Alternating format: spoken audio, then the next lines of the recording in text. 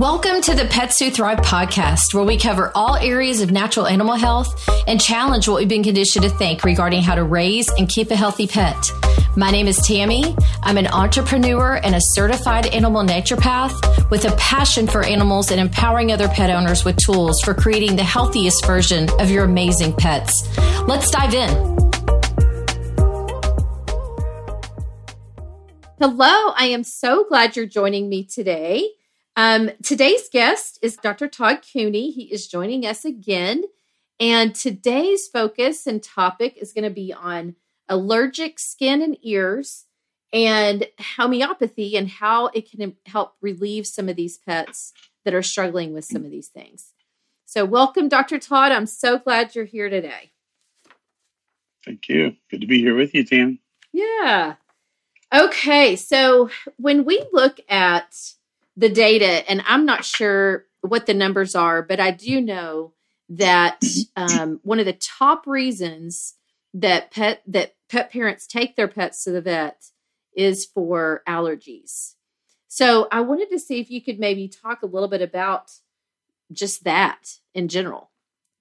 Mm-hmm.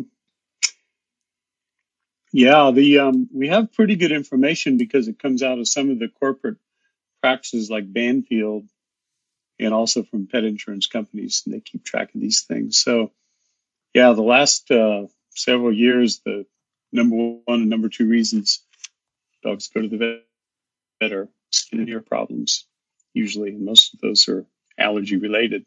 Mm-hmm. So, yep, and in the top 10 list, most of the problems have to do with the immune system. Wow. They're either autoimmune or allergy related. So. Right. So a lot of the reason animals go to the vet are because of problems with the immune system. So what causes allergies? Because I think sorry to ask a question and then speak, but one of the things that comes to mind is I think that we assume that our dogs are allergic to their environment. They're allergic to every food. I hear it all the time. My dog is allergic to everything. And you think about these are canines that were designed to technically live outdoors. They're very, close to the wolf in DNA. They should not be allergic to their environment and everything they eat. So what is it that's causing this imbalance and these allergy-like symptoms? Yeah, good question. That's the question a lot of people have. Why is this happening? Why is my dog so allergic to everything? We try to do everything right. We hear that a lot. We're doing everything right. We still have allergies. Well, I think at the top of the list is vaccines. And I don't think it's an exaggeration because vaccines are the only thing that can really confuse the immune system in such a way as they do. I mean, they cause really a extreme disruption. And then things like toxins, chemicals, and bad diets. And when you look at those four together, and you think about the people who say, well, we grew up on the farm and our dogs never went to the vet. And they never had allergies and never had problems. Okay, well, they probably didn't get vaccinated. They probably weren't exposed to many toxins. They probably weren't exposed to many chemicals. They probably had a pretty good diet. So there you go. You've eliminated the four common causes of allergy right there. Right. So, yeah, it's just not their imagination, but dogs probably were healthier then. I know. It's interesting how much I've actually asked several of my clients the same question. Did you ever have a dog growing up? And, he probably spent most of his day outside and, probably was fed table scraps and, lived to be a long 17 years without, sick the whole time. And people, a lot of times were like, yeah, that was like our family dog, and then the dog they have now, like you said, they're trying to do everything right. And I'm, air quotes, according to what conventional medicine is telling us is right, which is annual vaccines and all the conventional flea and tick meds and the, horribly highly processed, food diets. And, so here are these people that are so confused. Why I'm doing everything right. Why is my dog, struggling so much? And And when you step back Yeah. and take a look at it, it makes sense. You know, Hmm. we're totally Yeah. confusing the immune system. Especially we've Hmm. already given them vaccinations, and then here we go again with boosters. Hmm. Yeah. Boosters, which are really unnecessary. I mean, totally unnecessary. Mm-hmm. Um, but you can't tell a lot of veterinarians that because they're in the habit of doing it. And, that's how grandpa did it. We've always done it this way and blah, blah, blah. So besides vaccines are harmless, I mean, that's their bottom line Right. attitude. The vaccines are harmless. And so even if they don't need them, it's not going to hurt anything. That's kind of the attitude, unfortunately. Um, so, And so, yeah, yeah. the pet parent, trusts what they have to say. And of course, they get their dog Hmm. vaccinated and revaccinated and doesn't Yeah. understand why they're in the shape. So when you have a dog that is plagued with allergies, um, can you give us an idea of, say, like what would conventional treatment typically look like versus maybe how you would go about it or a more natural approach? Sure. Yeah. Well, conventional treatment, I still remember pretty well because I did it for a long time. And Um, it's mainly made up of drugs which will block symptoms. Think of all the we call them the anti-drugs, the anti-inflammatory, anti-itch, antibiotic, antihistamine. All the things that are going to block the body's reaction to cause itching, mainly itching and infection. But so instead of that, with homeopathy, we try to go more to the root of the cause and treat the imbalance. So, and the way you can do that is looking at the symptoms. What are the symptoms that they're displaying before it was tampered with drugs. So it's good to get an idea of the original symptoms if possible. A lot of times that's not possible, and by the time I talk with someone about a dog, a lot of times they've been on a lot of medicine already. And so that distorts the picture, and you can't really, you can still see a picture, but you can't see the original picture very well. So it makes remedy selection a little harder. Mm-hmm. Which doesn't stop me from trying. We can still try, and we're going to Sure. go with our best guess. And most times the remedies can make a big difference because they'll start to slowly help the body get back in balance and help the immune system start to work correctly again and not be so dysfunctional. Yeah. And then, hopefully we start seeing some improvement. It can really be one of the most stubborn things to deal with, though. It's pretty tough in a lot of cases. And so it takes a lot of patience, on the pet parent's part, it takes a lot of patience because it may not be an overnight success. But if it helps, it's usually a long-term or permanent improvement. So that's really nice when you get to that point. Well, I can But, speak to my experience with that. It was, many years before I had even met you. I was working with Dr. Will Falconer, and I had a vaccine damaged border collie, and um, we we visited quite often because we were, it's kind of like you said, there were so many layers to the onion, so to speak, that we had to kind of uncover. mm-hmm, And it's like you uncover one, mm-hmm, and then a whole nother set of symptoms show up. mm-hmm, And then you have to yeah, go to that layer. mm-hmm, But I will say, that is when I 100% was a believer in homeopathy, even though I had seen a lot of little successes along the way. To see the change in this dog from before we started into actually being, having vitality and just, not being so, he had gotten aggressive from some of the mm-hmm, vaccinations. He had gotten Mm-hmm. lame. Mm-hmm. I mean, there was just all sorts of things, and it was like he was Oh back to yeah. himself, and it was the most It- amazing thing I'd ever experienced. And I know he had to yeah. feel a million times better too. Oh yeah. Yeah. It's an awesome thing to witness, and I had never seen it before until I did homeopathy, because before that I could give a dog, cortisone or something and make the itching stop. Mm-hmm. But the dog would almost always get worse. They'd be back in a few months later with a new problem. Oh, right. Yeah. A new diagnosis. Now they've got irritable bowel, or now they've got Mm-hmm. something wrong with their breathing, and the problem goes deeper. So you suppress it on the skin, and it's going to go deeper.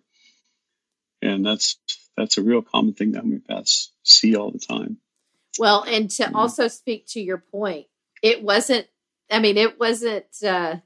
something for the person that was looking for a quick fix, because it took us months, of because the other thing is we would have a consultation, and then we would have a remedy, and then we'd have to wait a certain amount of time before we talked again, and then I'd have to take all these notes and everything. But I mean, again, it was so worth it. Once we finally, hit it. But it definitely takes patience, like you said. And I think, we're such a quick fix world. I think that's where sometimes homeopathy gets a bad name, because you might, try a remedy and it didn't give that immediate effect. And so therefore, that didn't work, Yeah. Right. Yeah, it is there. You hear a lot of that where people have tried it, maybe one remedy one time and it didn't work, so they just abandoned it. But exactly. But it takes more of a patient approach, and that was hard for me at first, because I'm not a very patient person. I'm kind of impulsive, and I want things to happen quickly, and so I was used to that pace of conventional medicine of getting quicker results. And but there are times still when homeopathy works even faster than drugs, and depends on the situation. But yeah, it's true. I've seen it. So talk a little bit about, because we were talking about how, for example, when you were practicing more as a conventional veterinarian, how you might give a cortisone shot, and, all of a sudden, yay, we've stopped the itch, but 3 months later, baby, here we go with something else. Talk a little bit about, if you could, suppressive medications, some of the, I guess, negative side effects of that. Suppression in general is something that's really bad. I mean, it's a bad result, whether you're treating conventionally or with homeopathy, and you can suppress things with homeopathy.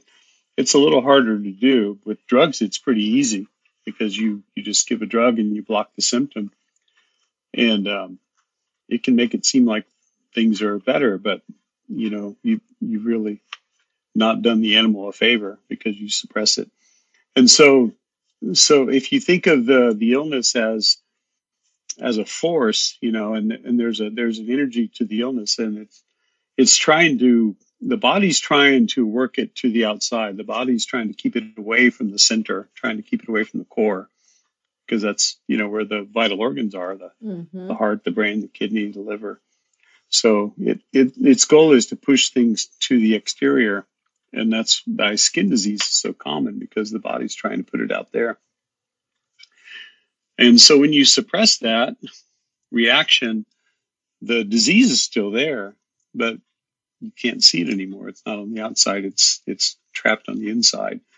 And so that energy is going to go somewhere, and it ends up going into the other parts of the body. And, it sounds a little strange to talk about it that way, because people aren't used to hearing that unless they've read about homeopathy and read some of these things. But when I first read it, it was a little hard to grasp, but it makes a lot of sense the more you think about it, and the more you really look at how things are. And a real good example is kids, little kids with skin reactions, eczema, skin rashes. The first thing usually is done is they treat them with cortisone cream, and make it go away. And then a few months later, the kid has asthma and they need an inhaler. You know, a lot of little kids are walking around with inhalers in their backpack now at school because they have asthma, or they have peanut allergies, or they have something, you know, irritable bowel, something deeper because they suppress the skin symptom and it's gone deeper. But conventional medicine doesn't make that connection. You know, they don't go, aha, he has asthma because we put cortisone on his skin. Of course, because they've made something go away, so that's taken care of. Check that off, and now something else popped up, but there's no connection. Yeah, the connection there, and so, you know, in veterinary practice, well, just like in human medicine, the trend has been to develop more potent drugs, because the old ones, the prednisone and the cortisone and things that they've used for years, have bad side effects. So let's develop something that's a little more targeted and affects the immune system in a real profound way, but doesn't have as many side effects as cortisone, supposedly. But so we end up with things like Atopica, and now Apoquel is the newer one that's used a lot. And these drugs are, I mean, these are multi-billion-dollar drugs, probably, you know, for these drug companies. And, you know, the vets that prescribe them get a lot of income from that too. And I'm not saying that's all bad, but it's not the best way to deal with the problem. You know, you're not gonna restore health to a dog by putting him on Apoquel or her. You know, the immune system is still going to be messed up. The symptoms might seem better for a while, but over and over again, I hear from people who say, well, we did Apoquel for a little while and it worked for a while and then it quit working and things got worse, you know. So, and that's a real common scenario. Or then they may go to Cytopoint or a different Cytopoint, suppressive a lot of people will do Cytopoint, or they'll do them at the same time. So that's a future, you know, dog with another chronic illness that's most likely going to pop up at some point. Yeah, exactly. Yeah, and Will Falconer did an article on the dark side of Apoquel. That was on. You can still find it on his blog, but the article actually resulted in his blog site getting shut down. Oh my goodness! And his IT people figured out that someone had done it on purpose. Someone had hacked him on purpose and shut down his site. They never figured out who did it, but he had a pretty good idea. Oh my goodness! Yeah. Wow. Yeah. That's really scary. Because it was getting a lot of traffic and a lot of attention. And this was early on in the days of Apoquel, when they were really trying to, you know, corner the market. But I'm sure they're working on the next drug already. Oh, certainly. If they haven't already released it. Yeah. So, yeah. But most people are way too familiar with those kind of drugs if they have allergic dogs, because they've been down those roads and they know, you know, they know the drill. So most of them really know what we're talking about. Exactly. And I've heard the same thing, you know, whenever I meet with clients. You know, we've tried steroids, we've tried Apoquel, we've tried Cytopoint. You know, they all kind of worked for a little bit, but now it's terrible. And, you know, and those are hard, because again, those same clients are ones that are used to having them take a pill and seeing that immediate result. And sometimes that healing crisis or detoxification process is tough to go through. I mean, it just is. And we want to treat it with more suppressive drugs. Yeah. And it can be a rocky road sometimes, and people will end up bailing. You know, they'll decide just to go back to drugs again because they can't. They can't do it, and sometimes the dog can't do it. You know, sometimes the dog just can't respond, and they don't have enough vital energy left. They're all spent. You know. Sure. So, yeah. So it's kind of sad when that happens, but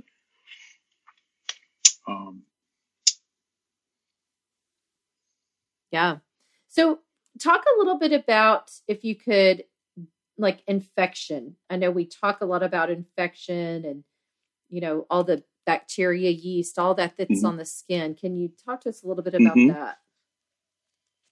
Yeah, yeah. Well, yeah. The term infection a lot of times is not used accurately because most of the time you're dealing with an overgrowth of yeast or bacteria that are already present Mm-hmm. on the skin because we all, animals too, we all carry a lot of normal bacteria and yeast as part of our normal flora of our skin. And so when the skin gets inflamed though, and the environment of the skin gets upset, the ecology of it gets out of balance. And so the skin and the yeast and bacteria will tend to overgrow. And so really what you're dealing with is an overgrowth. And then the body a lot of times will mount an allergic response to that overgrowth. When I was in vet school, they called it bacterial hypersensitivity, which is a big mouthful to say that they're allergic to bacteria. Well, they're allergic to their own bacteria. And it's not that, some foreign bacteria have invaded the body and infected it. It's already there and it overgrew. So it goes back to the idea of the soil, the body being the soil and the bacteria and the yeast are the things that grow in the soil. Mm-hmm. And so, if you take care of the soil, you won't have overgrowth problems. The soil it's like organic gardening. If they have really healthy soil, they're not going to have too much trouble with weeds and things like that growing. Mm-hmm. They're just going to have healthy crops and not too many bugs and things like that. So it's the same way. And there's a quote down there about the germ being nothing and the train is everything. That's right. And that's and that's what most homeopaths believe, which is contrary to the germ theory. The germ theory is kind of dominant in modern medicine today still, which is why everybody's all up in arms about things like COVID and looking for vaccines to solve all of our problems. But if you really believe the body, the terrain is more important, then you work on fixing that, making the terrain more healthy and less resistant to disease. Right. So, yeah. So that's really the goal with homeopathy is, and a healthy body really is more resistant to infection, true infection, but it's also more resistant to overgrowth. You won't have those overgrowth problems because everything is in a better balanced state. Mm-hmm. So, yeah. So one of the things that there's a quote that you have written in an article, and that is, I think it's fantastic because it says allergies are not due to the allergen, but to the overactive, confused immune system. So allergen avoidance is not really the focus, but rather rebalancing the immune system. So it kind of goes back to what you were just talking about, the terrain, making sure that you're doing everything you can to support that immune system. Rather than avoiding everything in their world. Yeah. And it's really nice to get to that point because then you don't have to worry so much about trying to avoid everything that triggers your dog because they aren't being triggered as easily. So they can tolerate things a lot better. So whether it's a type of food or it's a pollen or a grass or mold or, flea bites or whatever, mosquito bites, whatever the trigger is, the normal immune system won't overreact to it like a confused one will. Exactly. Yeah. So if we could, maybe we can kind of go through and talk about some of the remedies that you like to use for some of these things that are related to the allergy-like symptoms. So maybe if we could start with, the itching. That itching is what really creates so much stress for the dog and the pet parent. Yeah. Itching is horrible. Anybody who knows has lived with an itchy dog knows that it's hard to just sit there and be relaxed if your dog is itching nonstop. Right. And it's hard for the dog to relax too. So, so it's a symptom that really gets your attention. It's not like the dog has high liver values or something, and you can't really see that all the time. But with itching, you can't ignore it. So, there are a lot of remedies under the category of itching in the references, and you can look up skin itch, and there are 42 remedies. If you look up skin itching, I'm not sure what the difference is, but there's 182 remedies. So a lot of remedies to choose from, but there's a few of them that we tend to focus in on for the main symptoms, the more common symptoms. Well, kind of in alphabetical order under itch, there's Apis, which is the honeybee remedy, made from honeybees. And it's more for like hives and burning kinds of puffy itching with a lot of swelling. Definitely a dog that reacts to like mosquitoes or bee stings, things like that. Apis will really help. But it doesn't have to be from an insect bite or an insect sting. It can just be any kind of reaction. So dogs with food allergy reactions where their face swells up, a lot of times they'll respond well to Apis. So some people call it homeopathic Benadryl because it works so quick. Arsenicum is one we don't think of a lot for itching, but a lot of times it's a remedy I'll think of for a dog that's very restless, because restlessness is a key feature of arsenicum. And also the skin looks normal. So these dogs are just tearing at themselves, but you look at the skin and it looks pretty normal. It's not red. There's no hot spots. There might be a little bit of flaking, just a little bit of white flaking on the skin, but it overall looks pretty normal. So arsenicum might fit that situation. Next one is ledum, and ledum is a good remedy for itching due to flea or tick bites, and it can also help with arthritis. But it's a famous one for tick bites when people are worried about Lyme disease, which they shouldn't really worry about, but not for their dog anyway. But it can alleviate irritation from those kind of bites. So dogs that have real bad flea allergy or something, ledum might really help with that. That's good. Yeah. Rhus tox is a famous itchy remedy because it's made from poison ivy, and so the symptoms that it can help with are symptoms of poison ivy. If you've ever had poison ivy, you know what that's like. So yes. If your dog is acting like and looking like he has poison ivy rash, dogs don't really get poison ivy that much, but they are great at carrying it to people. So we used to have a dog that would run through the poison ivy and they'd come up and my boys would hug her and they'd get poison ivy around their neck from hugging the dog. And yes. It was horrible. Yeah. But it's also a great arthritis remedy too, like ledum. So it's good for itching and arthritis. But silica is more of a chronic remedy, but it's good for recurrent skin infections, especially those that happen after vaccination. And a lot of trouble will start after the puppy shots, sometimes within a month or two, or sometimes without the puppy shots in the unfortunate puppies that inherit it from their parents. That's really having bad luck. You get vaccinosis without having vaccines. Yeah, no kidding. But it does happen. Yeah. Silica has a lot of persistent itching that's pretty intense. Usually they've got an excessive appetite too, kind of like sulfur. Sulfur is the same way, where they have a bottomless pit type appetite. It's a nice remedy to try because you can try it one time and then you don't really need to repeat it to see an effect. If it's going to help, it'll help with one dose. And then, it brings us next to sulfur, which is really considered the biggest chronic disease remedy in homeopathy. So the skin with sulfur is kind of dry and itchy looking, and typically it's a skinny, lazy animal that looks messy, looks like they need a good grooming. Mm-hmm. Maybe they do need a good grooming, but they can look this way like the day after grooming.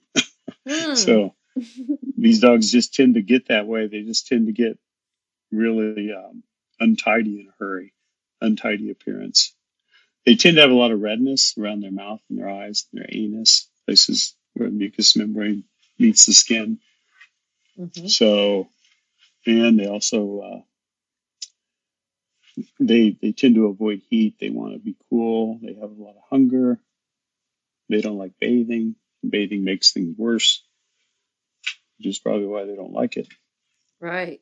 So that's sulfur. And so the last three really, silica, sulfur, and thuya are three of the main ones I usually work with chronic allergies. So because these will deal with a lot of the layers of the problem, and they may not totally fix it, but they'll help quite a bit. So thuya is really the key anti-vaccinosis remedy, and it's really indicated, especially if it's noticed the problem that begins after vaccination. Sure. And occasionally we'll give thuya if other remedies don't seem to help. That's a good indication for thuya is you're using remedies that seem like they should help and they don't. And then giving thuya might make things get better. So dogs tend to be warty. They tend to have a lot of little skin tags and skin growths and warts, and their hair growth is poor. Sometimes they've had a haircut and the hair's not growing back very well. Skin tends to get dark color and even black in some cases. So, yeah. Okay. So those are really the major itching remedies. I mean, there are others, especially others, of course, but those are really good ones to keep in mind. Yeah, no kidding. Those are great. Mm-hmm. So we have itching, and then we also have those nasty hot spots. What do you find are some of the things that work best for those? Hot spots are awful, and sometimes they just show up so fast, and they can be so sore and painful for dogs that sometimes dogs have to be sedated just to clip and clean them because they're so you can't touch them. Right. They hurt so bad. But so, using things, like witch hazel and green tea and aloe vera sometimes help topically. Green tea especially, I had someone tell me that a long time ago. They soak green tea bags, and once they're cool, they just lay them right on the hot spot. And that tends to help draw out some of the swelling. For a hot spot that's really swollen and it's kind of a red or a white color, to me, it almost reminds me of a strawberry, like when you're playing baseball and you slide hard and you tear the skin off and make a strawberry. That's what the Apis hotspot looks like. And it's very sensitive. If you think of a bee sting and how that feels, that's how the Apis hotspot probably feels. And belladonna is good for hotspots too. And these will usually come on real fast. They're hot, red, and painful. And one difference between that and Apis is belladonna is usually thirsty and Apis is not thirsty. So that might be one of the only ways you could tell apart a Apis or a belladonna hotspot. But interesting. But a remedy I like a lot for hotspots is Hepar sulf. And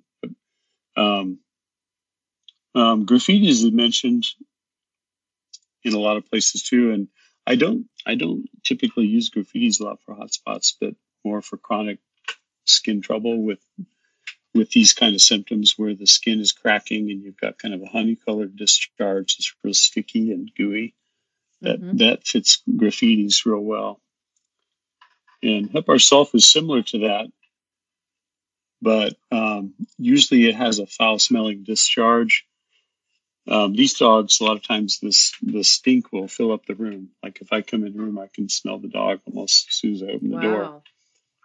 And it's a lingering odor that's hard to get rid of. So we have to fumigate the room and mop the floor and everything. And they're very painful. The sores are real painful. Sometimes the dog will even get nasty with you if you touch it because it's so sore.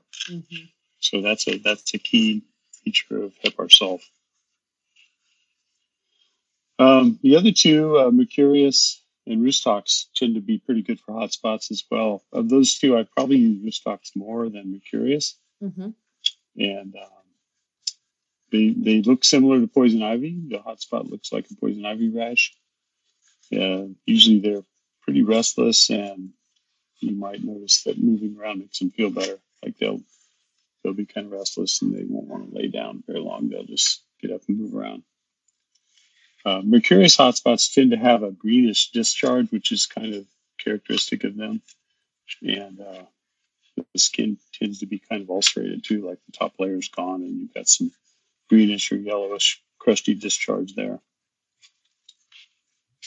So, well, those are really that's helpful too, because that kind of covers what they look like, what they seem like they would feel like, what they smell like. So there's a lot of descriptors for different remedies. One of the other things that a lot of clients, and I know people listening and people out there deal with on a regular basis, are chronic ear problems.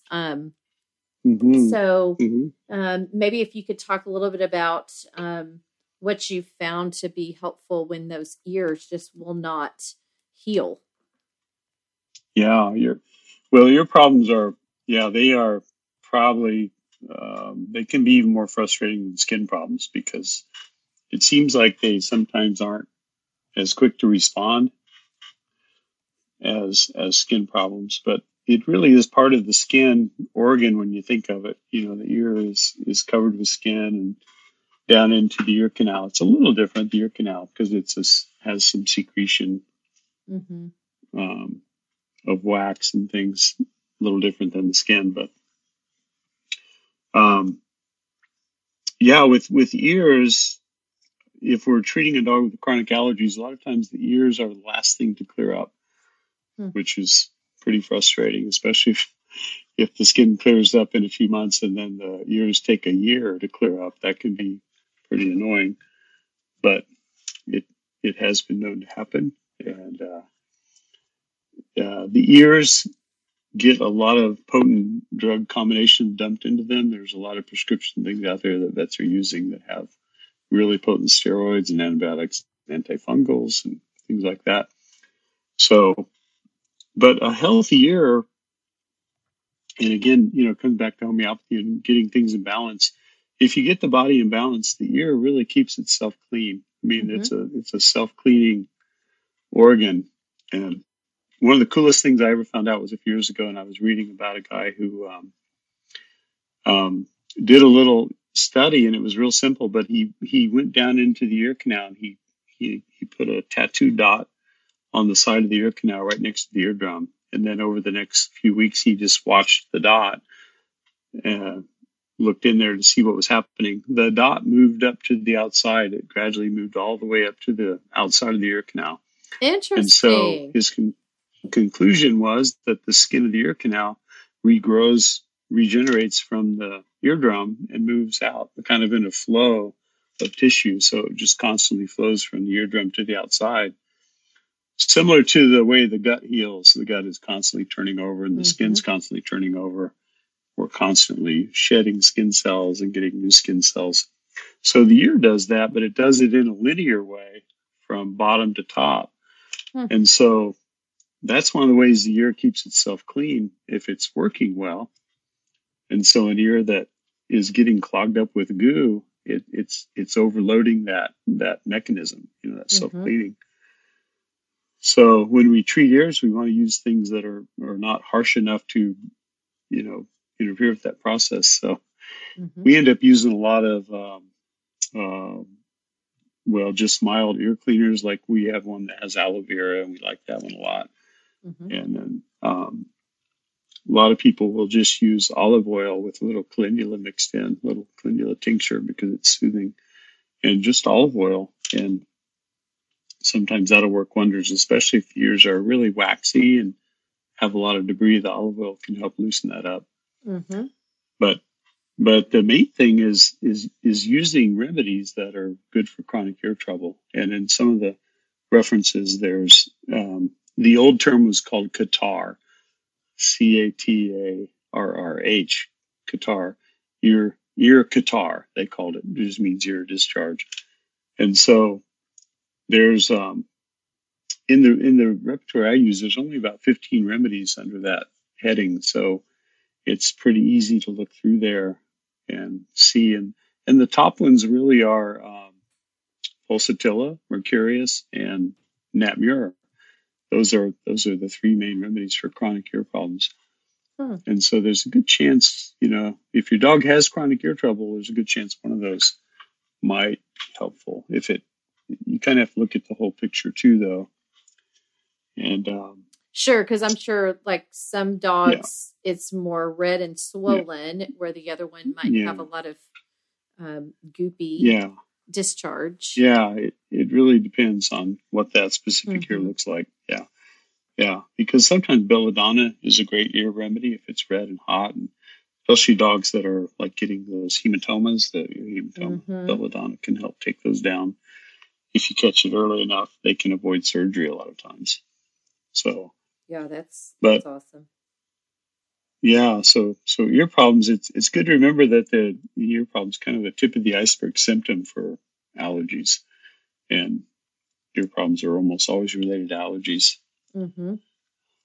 I worked for an older vet once years ago, and he considered all ear problems to be related to food allergies. So he was kind of on the right track, but I don't think it's specific for food allergies. Yeah. I'll still hear that once in a while, though. People will say, well, I know it's a food allergy because of his ear problems. And I go, well, not necessarily. Mm-hmm. It is an allergy, though. And yeah, that is super helpful, because I know that there are a lot of people out there very frustrated because they just can't seem to get on top of those ear infections. But also I want to mention here, you mentioned the antis and the steroids and all of that. It can have the same effect, that you were talking about, for their skin as it can for their ears, and I think people don't realize that, you're putting all these suppressive drugs in their ears. And now again, you have the potential of driving all that deeper into the body. Yeah, exactly. Yeah. It's possible to do that. And some of the ear medicines, especially, they don't have it so much anymore, but they used to use gentamicin quite a bit. And dogs could go into kidney disease from the gentamicin because they would absorb it through the ear, and it would hurt their kidneys because it's toxic to the kidney in high enough doses. So had these dogs that were getting this ear medicine all the time in their ear. Otomax is an example. That's an older one, but it had gentamicin in it. And it was used a lot. And a lot of the dogs would develop kidney disease from their ear treatment. And that's a pretty bad trade. No kidding. your ears clear up, but now you're in kidney failure. And so. Wow, that's awful. Yeah. Yeah, it's not used much anymore probably because of that main side effect. Mm-hmm. Yeah. That is super helpful. I was hoping that maybe you could tell the listeners about sweet little Pierre, the hairless Pomeranian that you worked with. Oh yeah. He's in this article that we've been referring to, and Pierre was an amazing case. He really stands out in my mind still. He's gone now. We had to finally put him down a few years ago, but he had a really good response to homeopathy. And when we first saw him, it was in March of 2014, and he came from one of the other clinics in the area. People brought him in, and he was 8.5 years old, neutered male, and he'd had allergic skin disease for years, and he was to the point where he was on a lot of meds and prescription diets, and he had lost almost all of his hair. He looked like a Chinese crested. He didn't look like a Pomeranian. Wow. He just had pink skin, pink naked skin with peach fuzz, and that was about it. Mm-hmm. And he had hair on his head. But he didn't have much energy most of the time. He had a real finicky appetite. He vomited off and on. Now he was itchy for a long time, but now he really didn't itch. But I think it's because he didn't have the energy to scratch anymore. Aww. He just didn't care. Mm-hmm. And his hair that he had gotten really thin. His skin had gotten darker over time. And he appeared ungroomed. He didn't like baths at all. Kind of sounds familiar. Mm-hmm. For a remedy we were just talking about. But at the time, he he was taking prednisone and Atopica and eating a prescription hypoallergenic diet. And a side note was that, he had kept getting his annual vaccines for everything ever since he was a pup, even during this time when he had this awful skin condition. And this was a particular clinic in our town that likes to do annual shots. They don't believe in the 3-year thing. So their clients don't even realize that the rabies law is 3 years because they've never been told that. Oh gosh. So it's pretty sad, but Mm-hmm. yeah. So, anyway, I thought, first of all, okay, no more vaccines for this guy, and let's change his diet. So they started feeding him a raw diet, and based on everything with his case and his history, I thought we'd start with sulfur, and I gave him 1 dose of sulfur, 200, and they stopped feeding the prescription diet. They stopped the Atopica right away. We had to taper the prednisone down because you can't really just stop it cold turkey. So we weaned him off of that over the next couple of weeks. And they started feeding him a raw diet. I think it was Darwin's. I'm not sure, but I think they went with Darwin's and they liked that. And just a supplement, a whole body supplement. And, by May, so this was in March, and by early May, he had gained weight. He had more energy and appetite. He had already grown about 25% of his hair back. And, but the dark parts of his skin where it was bare, they were getting darker, like more obvious. So I thought, well, let's try Thuya, because Thuya really fits the skin pigment symptom. And it follows sulfur real well. So we gave him Thuya, 1 dose of 10M.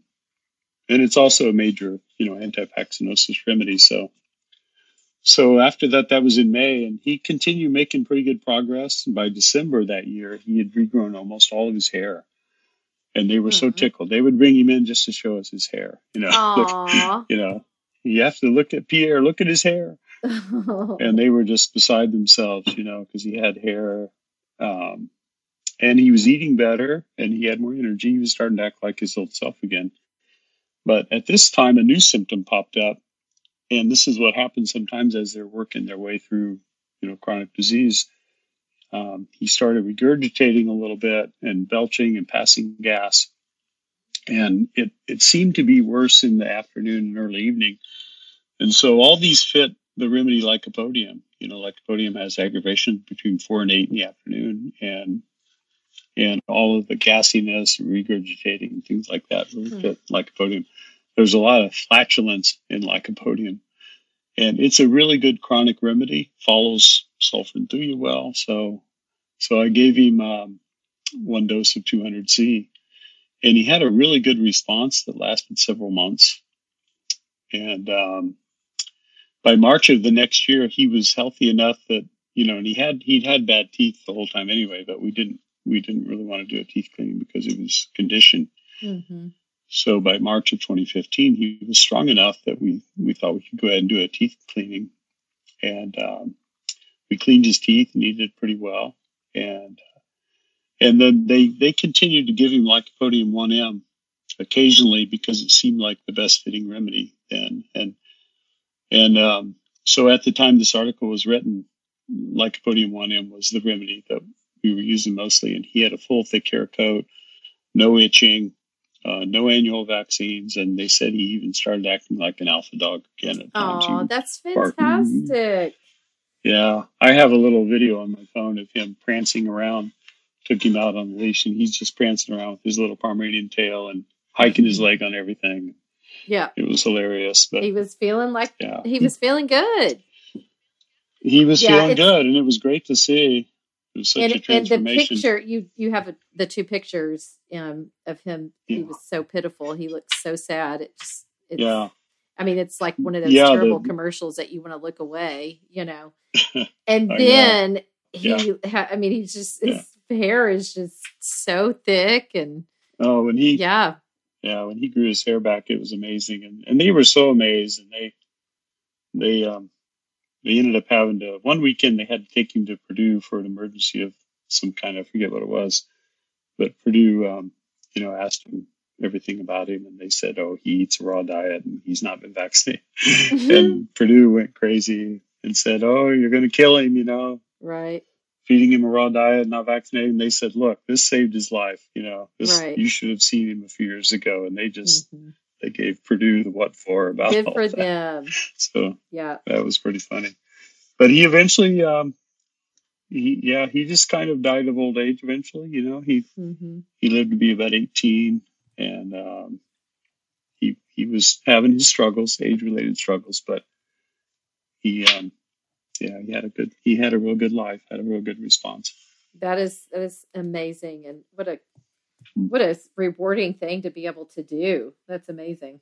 Yeah, it was really a lot of fun, and it had a big impression on our staff too, because they got to follow his progress. And oh yeah, we've seen other dogs that improved, but not many were as dramatic as Pierre. He really had a drastic recovery. Yeah. That's awesome. I think it's because he was so bad to start with, and he just made a full recovery. So, yeah.